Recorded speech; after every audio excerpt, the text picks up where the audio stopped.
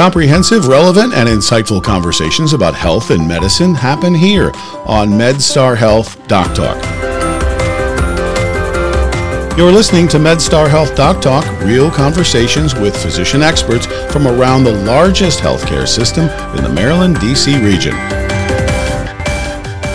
Now, shoulder pain could be an injury to one of the muscles or tendons that hold the shoulder joint in the socket. It's known as the rotator cuff. Here to talk about how they get hurt and how they are healed is sports medicine orthopedic surgeon Dr. David Cohen from MedStar Orthopedic Institute. Dr. Cohen, welcome to Doc Talk. Thank you, Mike. The rotator cuff, we kind of explained it there for a little bit, but it refers to a whole group of muscles and tendons, doesn't it? Correct. Yeah. I mean, our shoulder, has some bony structures, which are your collarbone, your humerus, which is the top of your arm bone, and your shoulder blade or scapula. And from the scapula or shoulder blade, you have a group of 4 muscles that go around the shoulder called the rotator cuff. You have a muscle in the front, the top, and 2 in the back, and they're really what allow you to move the arm in and out, forward and to the side. The injuries you see, I mean, I know you're in a sports medicine practice, so you're going to see a lot of athletes. Is this something that happens more often to athletes, or do regular folks as well, in just the course of going about their lives, also present themselves to you? Yeah, that's a good question. The rotator cuff is probably one of the more common man injuries, I would say. Certainly athletes can injure the rotator cuff, but this is something that is seen quite often in many individuals. The typical person is probably someone in their 50s that can have an acute injury, such as a fall or with lifting something heavy. Or there can be some folks that can get sort of a gradual degenerative or wearing out injury that happens over time. And that's different than like an arthritis in the shoulder. Correct. Yeah, this is more the muscles that actually help to rotate and move the shoulder can get injured.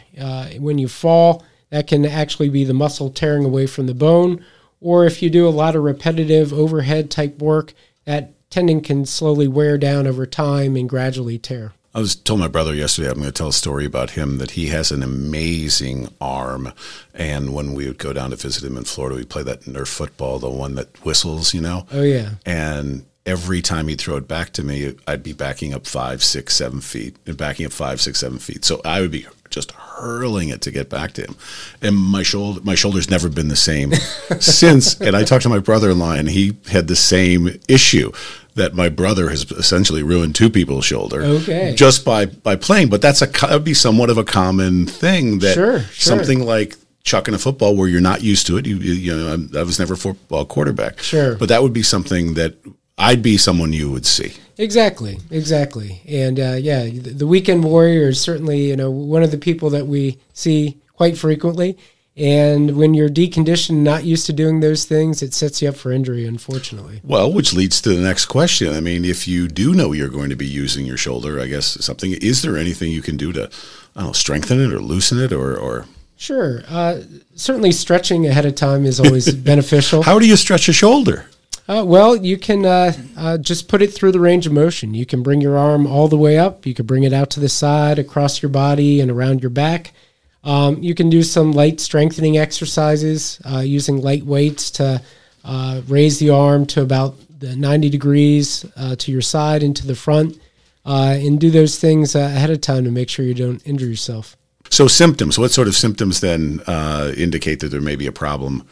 Sure. A lot of the common symptoms are achiness or pain, oftentimes radiating down the side of the arm. With the rotator cuff, often folks have pain at night. Sometimes difficulty laying on that side. Often it's pain with overhead activities, such as reaching above shoulder level to grab something out of a cabinet or lift something above of your head. And the indicator that things aren't improving is that they don't get better over time. Certainly, it's not uncommon if you do something aggressive and you're sore for a day or two, it should go away. But if it's constant and not getting better, that's when you probably want to seek out some attention. Well, is this something that does heal without medical treatment? Some strains or inflammation in the rotator cuff, which we call tendonitis or tendinosis, can improve over time with rest, sometimes some anti-inflammatories or physical therapy. But if there's a full thickness tear, then usually those don't heal on their own. And they can progress to become larger tears over time. And the reason is that the muscle attaches to the tendon, which attaches to the bone, and you want to think of it almost like a rubber band. When it's not attached to something, it's pulling away, and so there's not a way for that tendon to get back to where it needs to be. Some people are better living with pain. I'm not one of them. I know that for a fact. So, but everybody's different. So when should people come and seek out the services of someone like you? Sure. When their pain is not improving, when it's been several weeks and they're still symptomatic, they're having difficulty sleeping or difficulty doing day-to-day functions that they would normally do. Usually we can see them in the office and do an examination, get some x-rays to ensure that there isn't something as simple as arthritis going on. Oftentimes we try conservative treatment first, which are things like physical therapy, oral anti-inflammatories, or occasionally a steroid injection to help calm down the symptoms. And very often, just those simple things can be enough to help folks recover. That was sort of the first round of treatment options. What happens next? Sure. If the simple conservative measures fail, then surgery is certainly an option. If we diagnose a tear by an MRI or examination, then we discuss repair techniques. Oftentimes, these can be done arthroscopically, which again are through small poke hole incisions where we use small instruments and cameras to sew the tendon back down to the bone. Sometimes in more larger tears, we do a small incision, but often times those will allow the patient to get good recovery. So the rotator cuff you described as kind of a whole system. Is when you're talking about the tendon repair, is that different than when you're talking sort of like the ball and socket? Sure. Yeah. Think of the rotator cuff as sort of going around the whole joint, encapsulating it, where the ball and socket part are actually the joint itself and how it moves. Certainly, if that wears down, that's arthritis, and that's a different problem. But the rotator cuff will allow you to have the good motion and function within that arm. And so that's our goal with surgery and treatment, is to restore that. And the long-term outlook for patients who've had rotator cuff injuries? Sure, it's good.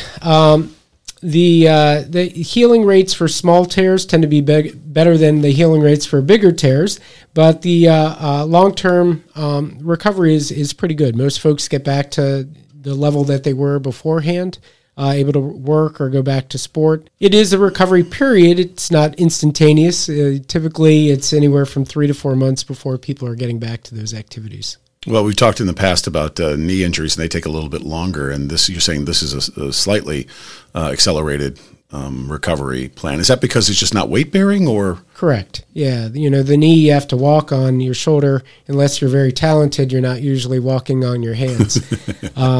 But typically the recovery period involves some immobilization in a sling, followed by physical therapy to get your range of motion and strength back.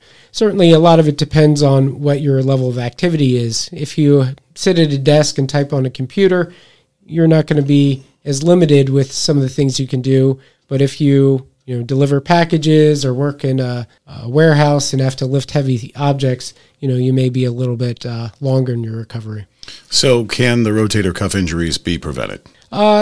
Sometimes yes, sometimes no. I like the pause in that. I would say, there's always going to be traumatic events. You could slip on the ice and fall, or slip in some water. Those are accidents, and, we would like to prevent them as much as possible, but they do occur. Some of the more chronic or wear and tear type injuries can be improved by, keeping the shoulder strong to make sure that the muscles are strong, and to prevent the joint from undergoing those stresses that can cause the problems. You look down the road, and is there anything as far as innovation or research or technology that's coming down the pike? Sure. The techniques are always improving for surgical repair.